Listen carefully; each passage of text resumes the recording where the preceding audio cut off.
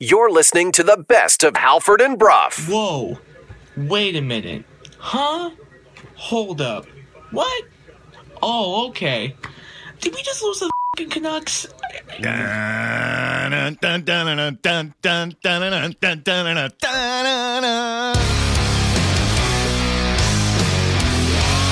You're listening to Halford and Brough.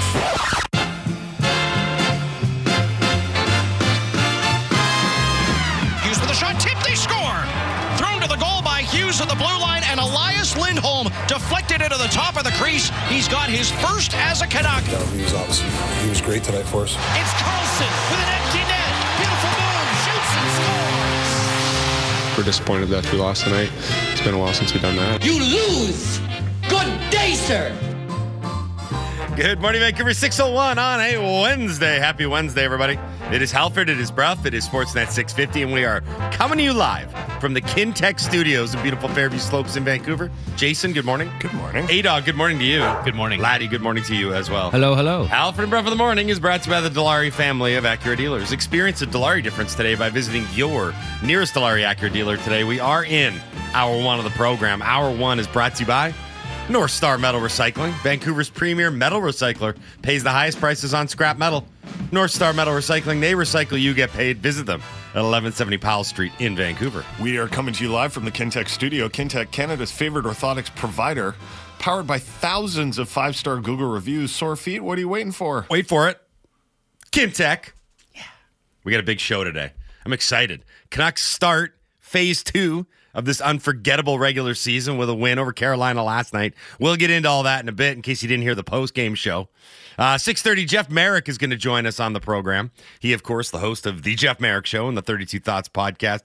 We'll go around the NHL. The other big news from last night, Edmonton's reign of terror over the National Hockey League is over. They fall one win short of tying the all-time record for most wins consecutively in a single season. This team just cannot win at the 17th game, right? They can't clutch up. They can't. I mean, you win all those other games, but if you can't win the big one, I don't know what kind of team you are. At 7:30, It's not like you only need 16 to win the cup either. Right? Oh, yeah, right. I forgot about that number. Shut up, laddie. Shut up, laddie. 7:30, Dave Hall is going to join us. First-time guest here on the Halford and Brough Show on Sportsnet 650. He is a prospects writer for Canucks Army. We will check in on the baby Canucks, the Abbotsford Canucks, and their all-star MVP, Arshdeep Bains, and all the other baby Canucks. They get back in action this weekend in Colorado. So we'll talk to Dave Hall, first-time guest, about that at 7:30.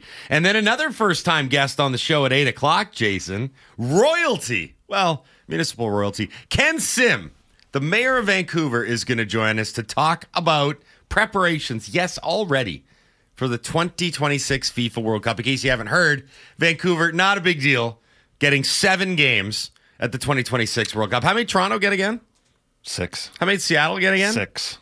Eat it, both of you. Yeah. Ken Sim's going to join us at 8 o'clock. I'm excited about that. Yeah, I'm curious to ask him what kind of preparations are already underway, how much work the city has to do, what it's like to work with FIFA. And also, one of the things I want to ask him is, what is planned for all the fans that won't be able to get into BC Place? Right. Like where can they assemble, and how can we make sure that doesn't go sideways? Should we just invite everyone downtown? Yeah, unregulated, totally unregulated, drinking all day, whatever. Everyone what could go wrong? Everyone will behave themselves. It'll be fun. It's the summer. The weather's good. People, we just trust they're having a good time. You just have to check their ID, and if it says anarchist, Y or N, if N is good, Y is bad. Could you please fill out this form, sir? Also today, speaking of big events at BC Place, the Rugby Sevens are coming to BC Place from February 23rd to 25th. Every day this week, we are giving away a pair of tickets to the entire 3-day tournament. So if you want in on that, you know what? Because I think it's been tough for people to send in some of the emojis. If you send in a ticket emoji, a rugby ball emoji, or a Canada flag emoji into your What We Learned, hashtag it WWL, we will enter you into the contest to win a pair of passes for all 3 days of the Rugby Sevens at BC Place from February 23rd to 25th. Working in reverse on the guest list, Dave Hall from Canucks Army, 6:30, Jeff Merrick. Yeah, big show ahead. Without further ado, Laddie, let's tell everybody what happened. Hey, did you guys see the game last night? No. What happened? I missed all the action because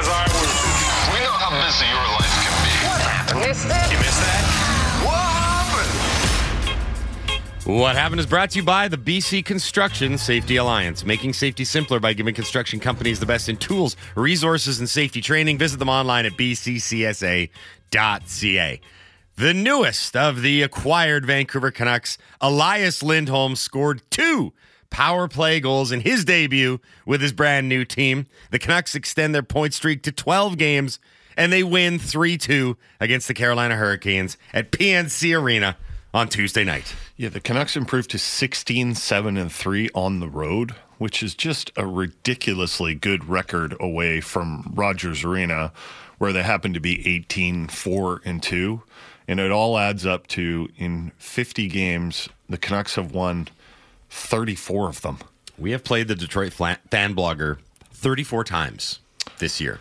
Yes, the winning goal by JT Miller was a bit fortunate, but this was not a lucky win. The power play now featuring Elias Lindholm, who's a good tipper.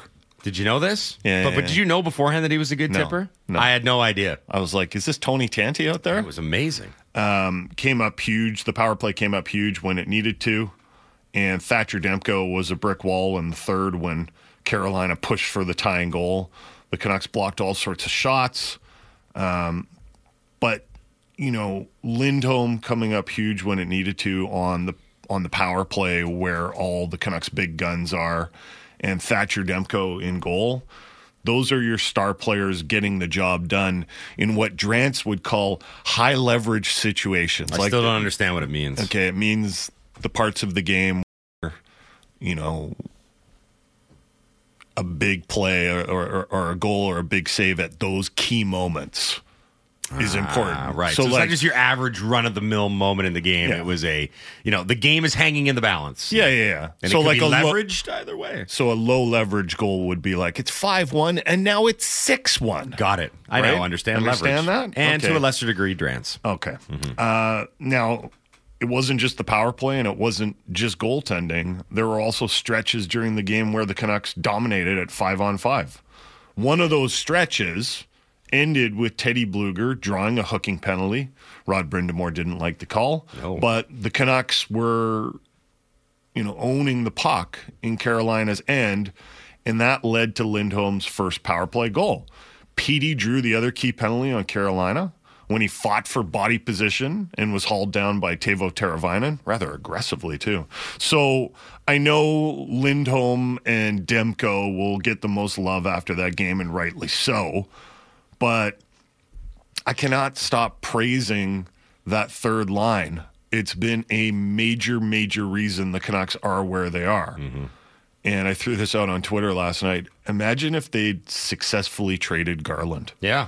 He's become such an important part of the team, along with Bluger and Joshua, but they couldn't give Garland away this offseason. Ditto for Brock Besser.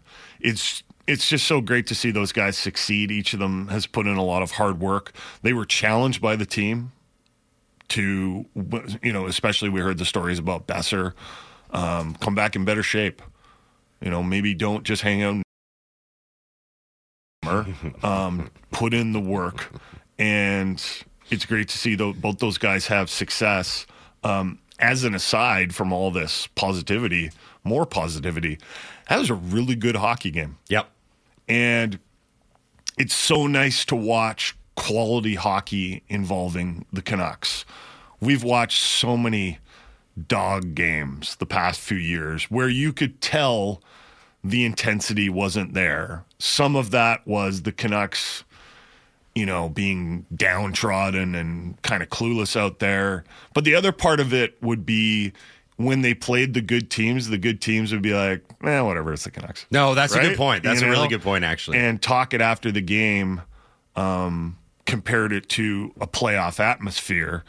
And, a few people have done that in the past few years, and they've been laughed at. But it was true. I'm watching this game and going, this is great preparation for the playoffs in terms of how every inch of the ice was fought for and how physical it was, and just the quality of the players out on the ice. I don't know if you caught it yesterday, but when we had Canes general manager Don Waddell on the show, he very subtly mentioned that, we got a big test tonight. Vancouver's coming in, and this is one of the sort of premier teams in the league. And a couple people texted it into the Dunbar Lumber text line. They're like, I can't believe, rival executives are talking about the team like this, but that's what the Canucks are right now atop the standings. And you mentioned the quality of game. And I want to play the Talk-It audio now, Laddie, because he was asked not just about what it felt like in terms of maybe being that playoff-esque feel, but he also lauded his team for the way that they approached it and the way that they limited Carolina, who I will remind you is one of the hottest teams in the NHL going in to the All-Star break, limited Carolina through those first two. From Rick Tocchet postgame following a 3-2 win over the Carolina Hurricanes. Let's roll them now. Well, yeah, we scout them pretty well, how they play. They like to throw a lot of pucks to the net, and I thought after they only have 9 shots, I thought that's hard to do against Carolina. I mean, they're a heavy volume shot team, but I thought we played behind them. We got a couple of lines that were tired, got extended. But I think we didn't bend, don't break type of defense. Yeah, I think especially you want to get into that physical hockey, and you got to use the bench. And I shortened it at the end, but when you play Carolina fast teams, that heavy volume, you got to use your bench. It was a fast-paced game out there for 10 days off. Both teams, I thought, it was like a little playoff atmosphere. And if you listen to the rest of the post game, actually, it was interesting. I mean, they finished with 12 shots after 2 periods, not 9. So he was close, but a little bit off. But I think the point remains is that as the team continues on with an obvious eye to the postseason, we're going to get more and more references and allusions and coming in the morning after a game and being like, this is the kind of thing you need to do to win in the postseason, or this is what makes a playoff team successful or not successful. And I think that was a nice blueprint, at least through the first 40.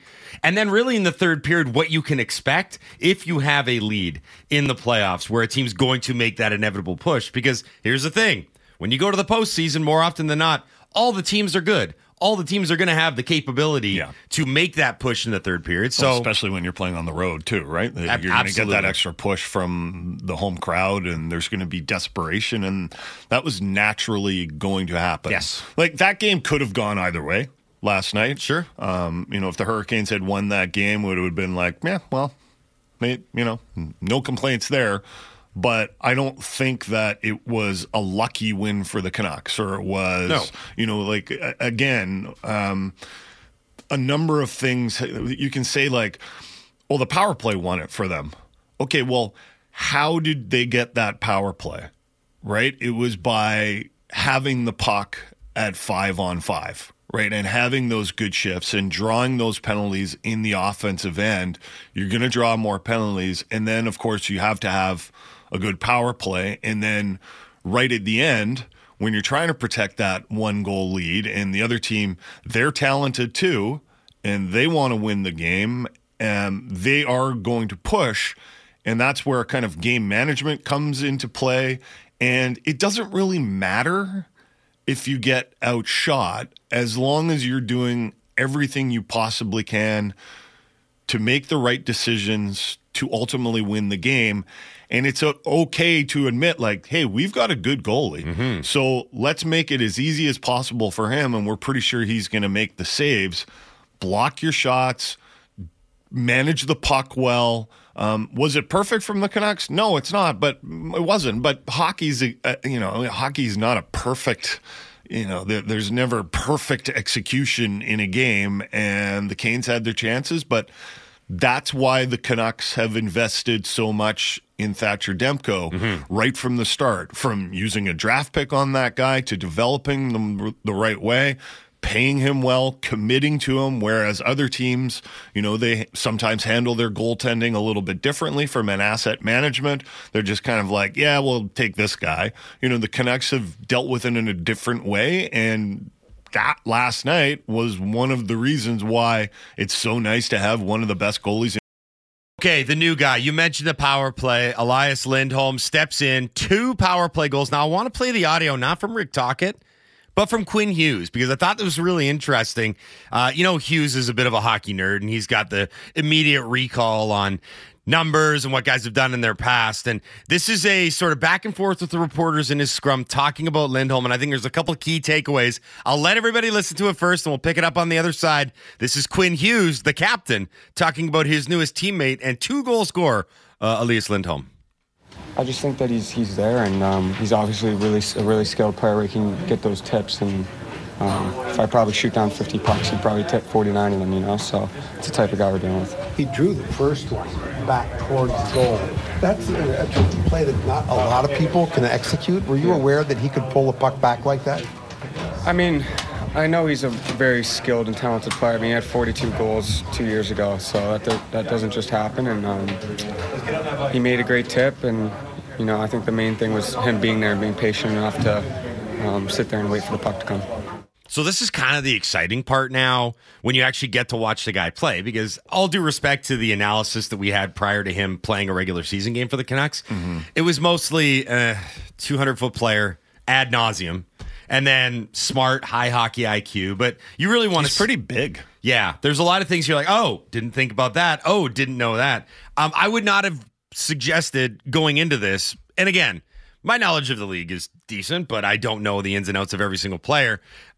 Just sort of and having done some reading afterwards, sort of an understood, very underrated, but very talented net front presence who has produced on the power play before. Now, I bring this up because, and a reason I brought up the Hughes audio is that the clip that I loved was, if I put 50 pucks on net, he's probably going to tip 49 of them. Right. And what have we seen from Hughes this year is an increased volume in shooting, increased goal total, obviously, but with that man advantage, which has been good this year, but has gone through its lulls, adding yet another facet and dynamic and ability to... you're talking about gravy for a hockey team, right? Like, we had a good power play before. Now we've got a guy that can really convert some of these Hughes point shots, because what is Hughes good at? Walking the blue line, making, forwards miss with his little shimmy moves and everything, and getting pucks through. Having Lindholm there to be able to tip, it's like, wow, that's another aspect of the game, especially come playoff time, where when do more cliches come out? Greasy goals. Yeah. Pucks in front, get tips, get all this stuff. It's just, you don't want to go overboard with one game. The guy's going to probably have his struggles, and he'll probably have some games where he's ineffective, but if they've added another layer of offense and another wrinkle that will help them specifically in the postseason, that is awesome. So I'm very hyped about that. Halford, I have a question for you, and it might seem like it's kind of out of left field here. Sure. Do you have, when you're coaching soccer, you and Talk had that conversation last week, and me and talking sock, and like as soon as he brought up the triangles, you were like, "That sounds like soccer." Yep. Do you have to teach the kids a lot about gaining body position in soccer, not only offensively to hold on to the ball, but also when you're trying to get the ball back? And the reason I ask you is all the guys on the third line are really good at, gaining body position in order to win puck battles. You can see Lindholm does it too.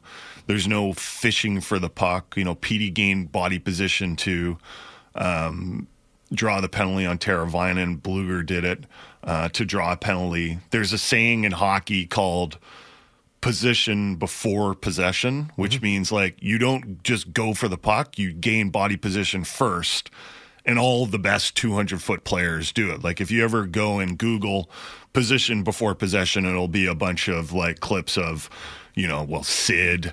It'll be Bergeron and Marchand, like all these guys that know how to play the game the right way, and they're not fishing for the puck. They're not standing outside a scrum and just kind of like poking at it and just hoping to chip it by someone. Like they get in there first. Do you have to do that in soccer? Yeah, you do. I mean, I won't go too far down the road of like when you start teaching kids this element of the game, because that's not really the point of the conversation. No. But what you're seeing right now, where my kid is at, it's that 12, 13, 14-year-old age range where the size dimensions of the players is so crazy, because some kids hit their growth spurts early, and there's Garlands out there, there's Dakota Joshua's, sorts of different. That's really key, because the Garland-sized kids out there, are starting to realize that, well, I've got tons of skill and I can dance with the ball at my feet, and it means absolutely nothing because I don't have the physical positioning to be able to do the things that I want to do. And you can see the wheels starting to turn in their head. There's lots of things that you have to, I think the biggest thing you have to understand, or that the kids have to understand, is that there is going to be a physical element to the game. Yeah. And that once kids realize that they can lean on you and take possession, to counteract that. Right? I just see that such an improvement with the Canucks now. Well, I think a lot of it has to do with personnel. Yeah. Oh, yeah. Yeah. Right. Like there are certain guys, but I do think the coaching staff has taught them a lot. Yeah. Well, here's the thing. Garland, by any rights, but you're right about the personnel thing. Yeah, Garland, by any rights, shouldn't be able to be driving a third line that plays the way that it does at his size. Mm-hmm. He should be getting forced off all kinds of pucks, but he's very good at utilizing a low center of gravity, and he's got a really innate ability to leverage guys. Like, he leverages himself all the time, and he puts gets himself between the defender and the puck. Right? Yeah. And that's the big thing. And then when you can take that skill set and have it click with two other guys, all of a sudden it goes from being, well, he's doing a nice job, but it's kind of ineffective because it's not translating into anything, to, well, now he's becoming a play driver for Bluger and Joshua. And it's all because of chemistry, and it's all because of fit. We're going to talk with Jeff Merrick about some of the other NHL stories, but let's just celebrate for a moment that the Edmonton Oilers' reign of terror is over for now. Speaking of good hockey games, that was a good hockey game. There was a lot of intensity in Vegas. The Vegas crowd was ready for that, and they wanted to put an end to the Oilers' streak. And the Oilers might have been at a bit of a disadvantage in that they had to go through the All-Star break and then right back, and Vegas was waiting for them in a really loud arena. And Vegas is, I don't know if you've heard, they won the Stanley Cup, so they're a pretty good team. Can confirm. Despite the fact that they've got some key injuries right now. It was a good game. It was an intense game, and Vegas came out on top in the end. And the Oilers' winning streak is over. They fall just shy of matching the 92-93 Penguins' 17-game winning streak. What did you think of the game? It was, so tight, like a playoff game tight in the third period. Jack Michaels, who was on the call, must have mentioned, 10 or 12 times how difficult it was just to get anything through on Vegas. And that was a cross-seam pass, entering the zone, really just completing any sort of pass that wasn't just banking it around the perimeter. There was no space and no time anywhere, because that's what Vegas does, right? They know how to play in front of their goalies. Yeah, and Very easy. I have a new most underrated player in the NHL. Who's that? Nick Waugh. Yeah, so he scored the eventual winning goal last night, I think. I'm not too sure. He's been there, hasn't he been forced into their first line center role with Eichel out and Karlsson out, and Vegas locked him up for $3 million a season for 3 or 4 more years. He's very good. He's a really good player, and he was part of the great depth that Vegas had that helped them win the Stanley Cup. And we saw how important that depth was, and having good players in the bottom six, useful players, efficient players in terms of the cap, how that helped Vegas win the Cup. And it's one of the reasons why I spend so much time talking about this third line. Is a major reason why the Canucks have been able to have such success this year. So I want to touch on one thing here, and I want to play the audio that we've got here. This is the call of William Karlsson's empty netter that, it was funny listening to the broadcast. They essentially conceded the winning streak right here, even though there was about 35, 40 seconds left. Just listen to the reaction, the celebration, and then what Jack Michaels has to say about the way Vegas celebrated. This is it. The end of Edmonton's 16-game winning streak. Audio right here. Golden Knights come up ice. It's Karlsson with an empty net. Beautiful move. Shoots and scores. 3-1 Vegas. 33 seconds left in the streak. And the Golden Knights are celebrating like they've won an overtime playoff game. You all heard that, right? Oh, he big mad. You heard that, right? Now, I just want to bring this up only because a quick glance at the NHL standings. If the season was to end the way the standings are right now, your first round matchup in the Pacific Division would be the second place Vegas Golden Knights against the third place Edmonton Oilers. It is vitally important that the Canucks win the division. Yep. They are 7 points up on Vegas with a game in hand, which is awesome. Yeah. And they're 14 points up on the Edmonton Oilers. Now, the Oilers have a bunch of games in hand on everybody, but here's the thing. There was a feel, I wasn't there, obviously I was at home, but there was a feel in Vegas last night that was significantly more than just a regular season game. And it was. There was the win streak on the line. There was the playoff matchup from last year. There was a lot of non-hockey people on my, like, hey, I'm going to a hockey game tonight. Warren Sharp, who's a very noted NFL guy, he's like, I haven't been to a hockey game in 10 years. There's a lot of people in Vegas walking around in McDavid jerseys like, what's the deal here? Like, this was a big game. And they played it like a big game. There was not much to choose between the two teams. It was razor thin margin difference between them. And all I kept saying was, this is awesome. Stay on the trajectory you are and then beat each other up in the first round, right? Because that's what we want now. You know, a lot of people have brought up the fact that the Oilers have played so few games as an advantage for them. They're like, oh, they got all these games in hand. They've got more games to make up points. And that's true, obviously, but it also means a lot heavier schedule for them in the second half of the season, right? They got a lot of back-to-backs, right? Yeah, you got to play a lot of games. Yeah. So I wonder if that's going to wear on them at all. Hopefully. You're listening to the best of Halford and Brough. You're listening to the best of Halford and Brough. Ken Sim, the mayor of Vancouver, to find out more about the prep that's already going into the World Cup. So joining us now, as mentioned, Mayor of Vancouver, Ken Sim, here on the Halford and Brough Show on Sportsnet 650. Morning, Ken. How are you? Hey, I'm doing great. How are you guys doing today? We're good. Thanks for taking the time to do this. We really appreciate it. Let's start big picture here. What does hosting all these World Cup games, 7 World Cup games, mean for the city of Vancouver? It's going to be massive, and I do not think that Vancouverites appreciate how large this is going to be. We have 7 games, including a round of 32 and a round of 16, which are knockout games. People think, each game is the size of a Super Bowl, and they are completely wrong. The average Super Bowl draws about 115 million viewers.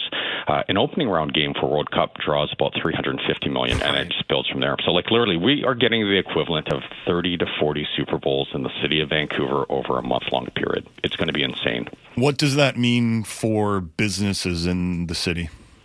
A few things. So leading up to World Cup and about 5 years after, we estimated, and it's going to change because we got more games, but we estimated the economic impact would be about $1 billion to the local economy, about 900,000 visitors through Vancouver.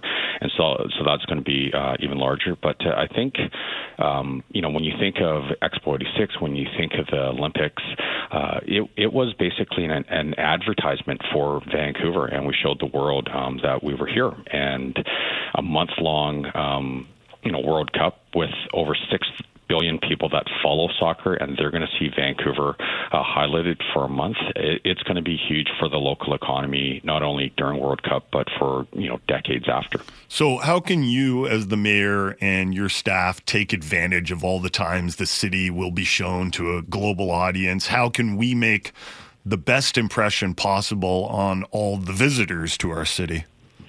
Well, I think that's like a big question.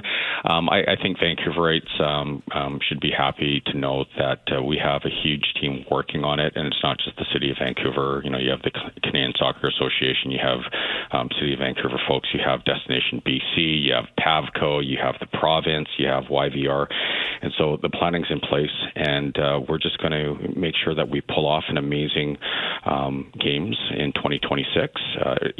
When you speak with, we've had conversations with FIFA, and they're already using Vancouver as a role model city, pointing to it as an example with respect to, let's say, communications and putting the brand out there. And so we're doing a great job already, and by we, I mean the whole community. And I think, as it relates to what locals can do and what businesses can do, just get ready. And when the world comes here, let's put on our best face and be ready for it. And if we knock the cover off the ball tourists will come for generations to come, and they'll visit our city. How much guidance do you get from FIFA? We do get quite a bit of guidance. They do have a pretty strict set of rules, and a lot of this I can't disclose because we're bound by confidentiality agreements. But they put on a pretty good show. They've done it before, and they learn with every successive games that they put on. On top of that, Vancouver is no stranger to hosting incredible events. It started with the Expo 86, then the Olympics. We've actually hosted 3 World Cups. The last one was the Women's World Cup in 2016, and so we do have a lot of muscle memory here, and we've learned by doing, and so we can bring that to the table as well. And together, I think it's just going to be fabulous. When you imagine the World Cup coming in 2 years, how is the city and how are all the organizers going to make it fun for all the fans who won't be inside BC Place for the games? That is a great question, and that's why we go to a bunch of different events, to see how they're hosted. Went to Qatar to see the activations and what worked well and what didn't work well. And you're right, most individuals, it's going to be challenging because we only have so many seats in that stadium, and there are going to be hundreds of thousands of people in our city that are going to want to participate. So I would liken it kind of like to a Super Bowl from that perspective. Like I think of this weekend, all the people that are going to be going down to Las Vegas, and very few of them are going to have tickets, but they are going to experience the atmosphere that's the Super Bowl. They're going to go to the activations put on by the NFL and other organizations, and they're really going to soak it up. And so we need to be ready, and we need to do a great job so we can welcome the world, but also we can give all our local businesses, a boost in the arm, so to speak. It's a huge opportunity for the local economy to really celebrate it and welcome guests, but also make sure that residents of Vancouver and the Lower Mainland and BC can have a great time, even if they do not have a ticket. We're speaking to Vancouver Mayor Ken Sim here on the Halford and Brough Show on Sportsnet 650. Okay, Ken, so we know that the tournament's going to open at the Azteca in Mexico. We know that the first Canada game is going to be at BMO Field in Toronto. We know where the final is going to be. So a lot of the key elements of the tournament have already been announced. One that hasn't is the actual draw, which is a huge thing. So I know you got confidentiality agreements with FIFA and whatnot, but do you have any insight or any idea that you could tell us or our listeners about the possibility of maybe the draw being in Vancouver? Yeah, I can't mention anything. Well, I tried. And don't read that the wrong way. Even if I knew, and if I did or didn't, I couldn't tell you. But let's just put it this way: we are extremely happy for what we've gotten so far. Mm-hmm. Like, it was a home run.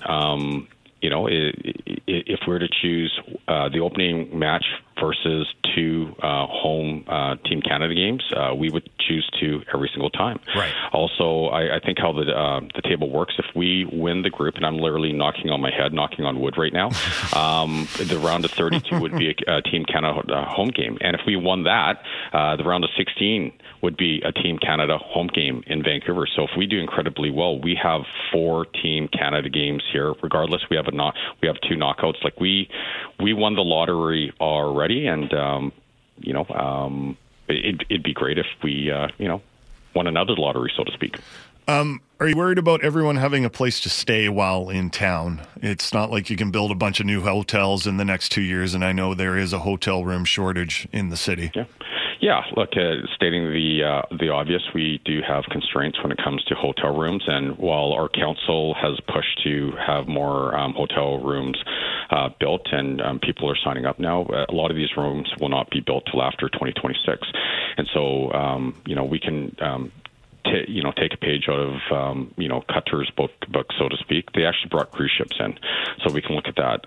We can look at how we look at Airbnb rules during the World Cup.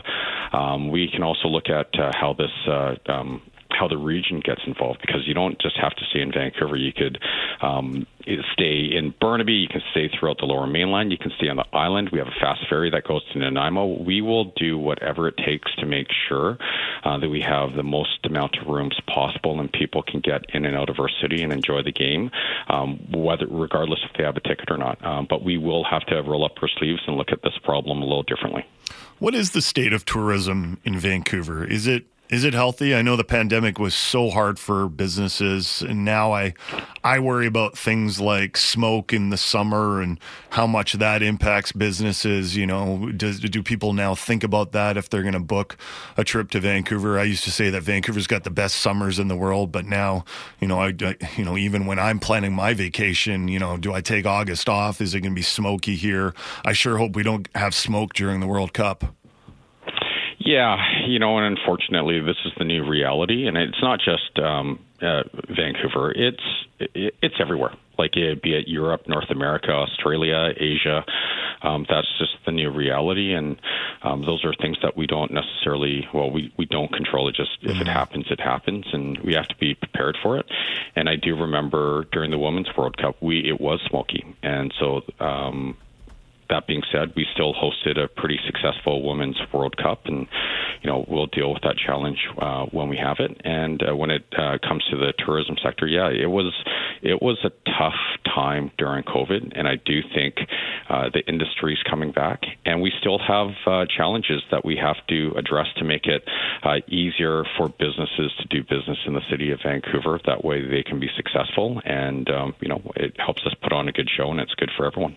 Now, hooliganism isn't the problem that it used to be in soccer, where if you were a host city, you were like, please don't let England be in our city. Or, you know, like there were certain countries that you really didn't want to set up shop. But there are still skirmishes between groups at times. How will you work with the police to make sure that sort of thing doesn't happen or get out of control? Because you might not have like the institutional knowledge to deal with that type of fan rivalry. Will there be consulting with police in Europe that have more experience in that area?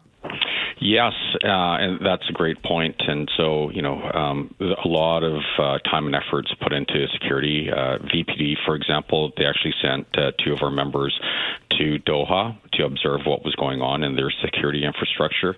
And it will be a group effort.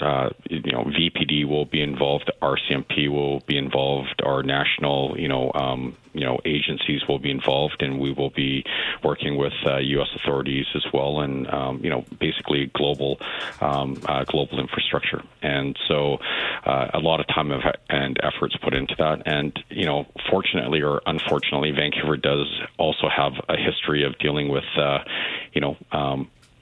challenging events after Stanley Cup finals back in 94 and 2011. And so, terrible situation, but we can take that institutional knowledge and you wrap it all up into one. And I'm very confident that we will be able to, proactively address issues before they become issues, and we'll be able to react to issues if they do become, concerns. I know it's 2 years away, but it's still super exciting now that the picture is coming more into focus. Ken, thank you very much for taking the time to do this today. We really appreciate it. Awesome. Thank you for having me. That's Ken Sim, the mayor of Vancouver, here on the Halford and Brough Show on Sportsnet 650. I tried to get him to confirm the FIFA World Cup draw. That's the. Is that the rumor? It's the hot. I mean, it's not a rumor, but people are kind of piecing it together that like all these other sort of prominent cities have gotten things. Do you remember how good Vancouver looked when they set the media center up overlooking Stanley Park and the water and the mountains there? Like that view during the Olympics was, that was incredible. That's the other rumor. Oh, really? They might put the FIFA Media Center in Vancouver. Oh, I see. But, yeah. I mean, at the convention center. Yeah. I mean, here's the thing. Aesthetically, they want to be in Vancouver. Yeah, FIFA, because of the way that it looks and the dynamic of the city and where it ranks globally. On TV, it looks amazing. Right. Like, all due respect to East Rutherford, New Jersey. Yeah. Right? I mean, that's New Whoa. but that's it's New York, right? I know it is, but I mean, it's just like... I love people texting in, by the way. I mean, like, you really asking him about the smoke? Like, are you not concerned about the smoke in summer? There's only one person. Oh, there's a couple people. I don't know. We need to stop paying less attention to the Dunbar Lumber text line. A reminder, if you want to get your... stop paying less attention. We need to stop paying attention to the Dunbar. We need to start paying less attention. Oh, okay. Right. We need to stop paying attention. Yeah. A reminder, if you want to win our contest today, text in to the Dunbar Lumber text line at 650-650. We are giving away a pair of tickets every day this week to the Rugby Sevens. That's a 3-day rugby extravaganza at BC Place, February 23rd to 25th. You can put in a ticket emoji, a rugby ball emoji. Mm-hmm. Yes, there is a rugby ball emoji. or a Canada flag emoji. Just put an emoji in, and you could possibly win the tickets. You also have to have a pretty good text as well. I think it's fascinating to go behind the scenes as much as you can in setting up an event like this. All the things that have to go right and all the things you have to think about logistical. Does everyone have a place to stay? Do you remember when they had that Super Bowl in Jacksonville and they're like, we don't have enough hotels. Yeah, we are short on taxis. That sort of thing. You know, I mean, that's pretty important. And security, we don't have the best history when it comes to sporting events. The Olympics was very well managed. There were plenty of police there. But you also have to understand the vibe of the Olympics. Like, the Olympics doesn't have like a history of there have been terrorist incidents at the Olympics that you have to be very mindful of. But it doesn't have like street battles. We've seen recently, I think it was in the Euros in Russia, right? It's an inevitability that it'll happen. Like, there are just, these fan groups get together and they're drinking all day in the sun, and then the plastic chairs start flying, and it's just what happens, and it's such a different sporting environment and such a different sporting culture that not everyone is familiar with, which is why I wanted to know, do you go and consult? Do you go to we should go to Millwall and talk with their police about how you deal with it? I don't know if anyone listening has ever been to a Premiership game, but I went to one a long time ago at Arsenal at their old stadium. And if you were with the visitors, right? You took a separate train into the station. You went a completely separate way into the stadium.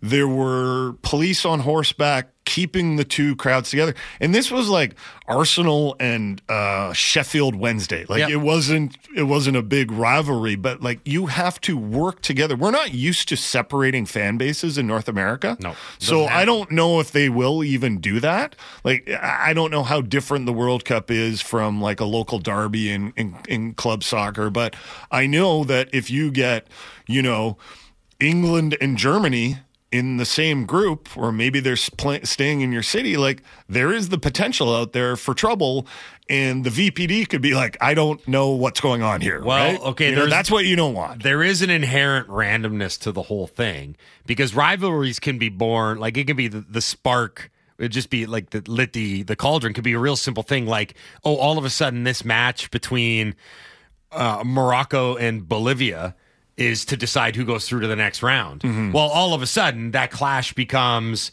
a potential powder keg. Yeah. And the respective supporters' bases just could clash before a match. Those things happen. There's also historical, geopolitical, traditional rivalries between countries that you have to take into account. Totally. I think Do you remember when Iran, the last World Cup, what was the group with Iran, the United States, England, and then there was one other country? Wales. No, I don't think it was Wales. Well, maybe it was Wales. Yeah. But it was kind of hey. Yeah, it was a geopolitical storm, right? Potentially, Just be careful here. The other thing that I think everyone needs to fully wrap their head around is what Kenny, as I like to call him. I've actually never called him that. Ken said at the beginning, talking about the volume of people that are going to consume this World Cup. All due respect to the 2010 Olympics, which were fantastic and global, they weren't. There's a lot of countries, dare I say continents, that pay zero attention to the Winter Olympics that are going to be consumed, and I repeat, consumed by this World Cup. Because remember, this is no longer a 32-country World Cup. 48 countries are going to be represented at this World Cup. I don't think people understand the magnitude and scope of that. Yeah. This is over 100 matches. This is going to be a month-long thing. It's so much bigger. You can't even really think of how many World Cup games you watched during the last World Cup. All of them? Yeah. I mean, and that's me. I mean, some of them are going on at the same time, but most of them are staggered. Like the most you'll have on at any one time really is 2 or 3. I would imagine. I don't even know what it's going to look like. Yeah. Because with a 32-team World Cup, there are days where there are 4 matches in a day and you're just consumed. You can watch for, I don't know, upwards of 6 hours consecutively. With 48 teams in a round of 32 knockout, like this just becomes, it's almost too big in a lot of ways, which is some of the criticisms that have been lobbied against FIFA. It's like this tournament is too big, it's too long, there's too many countries involved, the logistics just behind. I mean, think about it. You're going to have, theoretically, visitors from, well, not 48 countries because there's 3. So 45 countries will be going to the U.S., Canada, and Mexico, right? That's a lot of logistics that I'm not sure that everyone's prepared to deal with. Oh, we're getting a bunch of texts about the World Cup into the Dunbar Lumber text line, unsigned here. I just hope we get some heavyweights here in Vancouver. Me too. You know, I want the big dogs coming to Vancouver, and I think hosting 7 games, including some knockout games, you're bound to get it, right? You're bound to get it. I was a little disappointed with Canada's draw in the World Cup. Just, I mean, with all due respect to Belgium and who else were they in with? Well, they ended up being in the best group of the tournament. But no, I know. At the end of it. But do you know Morocco what ended up being the darlings of the tournament. No, but do you know what I mean, right? It was Canada, Croatia, Belgium, and Morocco. Yeah. And that's with all due respect to Croatia that, you know, they always show up at these international tournaments. Croatia was a tremendous story too. They eliminated Brazil, right? Yeah, but I get what you're saying. But it wasn't Brazil. You wanted Brazil, England, no, I didn't want Germany, England, but you know what I mean. Yeah, Germany, though, like France or something like that, you know. But if you look at the groups from 2022, there's 7 games here. They're going to be. You're going to get at least 1 or 2 heavyweights. Like I get what the texter is saying. For example, Group A in Qatar or Qatar was Netherlands, Senegal, Ecuador, and then the hosts, Qatar. So that's a group that if you're not a football aficionado, I'd say you'd probably be like, eh. Can people just be happy with what they get? No. That's not how we just got works. the World Cup. Now you're nitpicking over the teams that we're going to get? Yeah. Come on. You guys are insufferable sometimes. I'm not doing it. I understand the beauty of watching Netherlands and Senegal. The World Cup, well, the Netherlands would be huge. I know, but that's right? what I'm like. But you're saying, like, with Canada's group, you're like, eh. Like, if that was Canada's group, if it was Canada, Ecuador, Senegal, and Netherlands, you'd be like, eh. I get what you're saying. Yeah. You want one of, like, the global. It's not. You got the World Cup. Yes, I know. I'm excited for it. I understand the inherent beauty of everything, Greg. I don't want to see Nigeria here. I did not say that. That's what you said. Yeah. Somebody in our text message. Why don't you want to see Nigeria? Somebody in our inbox. Headline, Greg does not care for Nigeria. Second headline, Greg. They're a second-tier football club, you know? Country, Greg. It's okay. A country. I'm going to do a real quick what we learned, and I'm going to get back into hockey. And Laddie, I might actually need you for this one. I learned that Jonathan Quick is going to start for the New York Rangers tonight, and this will be his 3rd straight start. And Peter Laviolette, this is all according to our friend Dan Rosen, said this was the tentative plan. Igor Shesterkin is getting work with the goalie coach Benoit Allaire. Laviolette said Shesty is our guy, not Chesty. Shesty is our guy, but they wanted him to have time with Allaire, and Jonathan Quick has earned it. I was looking at Shesterkin's number in the last month. They're bad. They're like well into the 800s. And remember him against the Canucks. He did not look particularly good against the Canucks, although the Canucks scored some terrific goals against him. What do you make of this development? Because the Rangers are, you know, a lot of people consider them a Stanley Cup contender, or at least a team that could make a deep run in the East. But if a lot of their strength is their star goaltender, then that kind of hurts. Well, I think another catalyst of this has been how well Jonathan Quick has been playing. So I don't want to all place it on the blame of Shesterkin, but he's still a league average goalie. His numbers still bear out to even over the course of this season, but not what you'd expect from Igor Shesterkin. So, Jonathan Quick got a assist on the overtime winner. Lafreniere's overtime winner the other night. It's why you go out and get a guy like Quick, though, right? In case of an emergency or something like this happens, hey, look, we have a Stanley Cup winning goaltender who was having a pretty good season in a smaller sample size, but I'm not opposed to going with the flow and going with whoever the hot hand is. Did you think that Quick was going to be good in New York? Because I know Woodley that's one of his sort of mea culpas on the year. He's like, I did not see this working out, and it has absolutely worked out. Not really, no, because of how aggressive he is and how the systems he's played in throughout his career have really catered to his style of aggressiveness.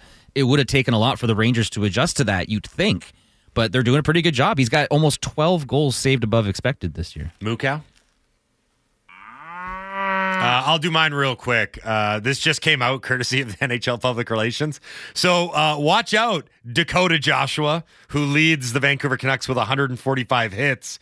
NHL PR has just announced that as part of the ongoing effort to provide the most accurate statistical accounting possible, the league has performed a comprehensive audit of the hits statistic league-wide. Oh, okay. So Dakota Joshua currently leads the Vancouver Canucks with 145 hits. Second is JT Miller with 106. And I guess by the end of today, we'll find out if those were accurate or not. I assume that if they're putting this release out, it means there were some wildly inaccurate hits. Hasn't that been known for years that some buildings will inflate or I'd like to be one of those buildings that has a high standard, just like that wasn't a hit. That wasn't a hit. A hit. Yeah. This is a knife.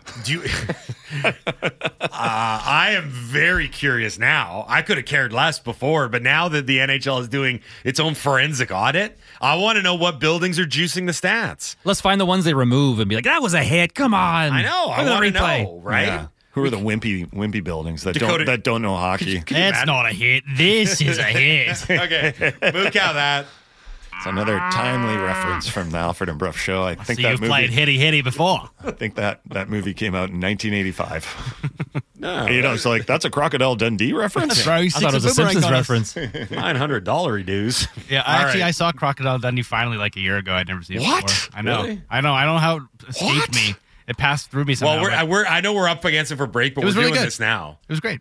Can you believe that? I'm glad everyone knows. I enjoyed it. You enjoyed it. I recommend you watch Crocodile Dundee. Apparently, it was a big deal in the 80s. Was there a big Australia obsession? I'm glad you're going in that direction. There was a time in our history where Australia was exotic enough to base an entire industry around. It's like, ooh. The koala drink. Crocodile Dundee started that. I know. And then everyone started drinking Foster's. Yeah. And then and Kangaroo Jack came along. There was an Aussie Rules exhibition at BC Place that they marketed as this is no rules. And then you're watching it and you're like, wow, there's a lot of whistles for no rules. Sure there seems like there's seem to be quite a lot of rules. Also spawning. You got a pamphlet to discuss the rules? No rules, though. There was 40,000 people that showed up for an Aussie Rules football game. It was a brief flirtation. People wore leather cowboy hats. The Simpsons poked fun of that in that episode as well. Yes. Yeah. Yahoo Serious? Yeah. I know what those two words mean, but not together. That kind of thing. Yeah. And then we all realized it's like, if you want the Australian experience, you just go to Whistler, and then it's the same. Pretty thing. much, yeah. You're listening to the best of Halford and Brough.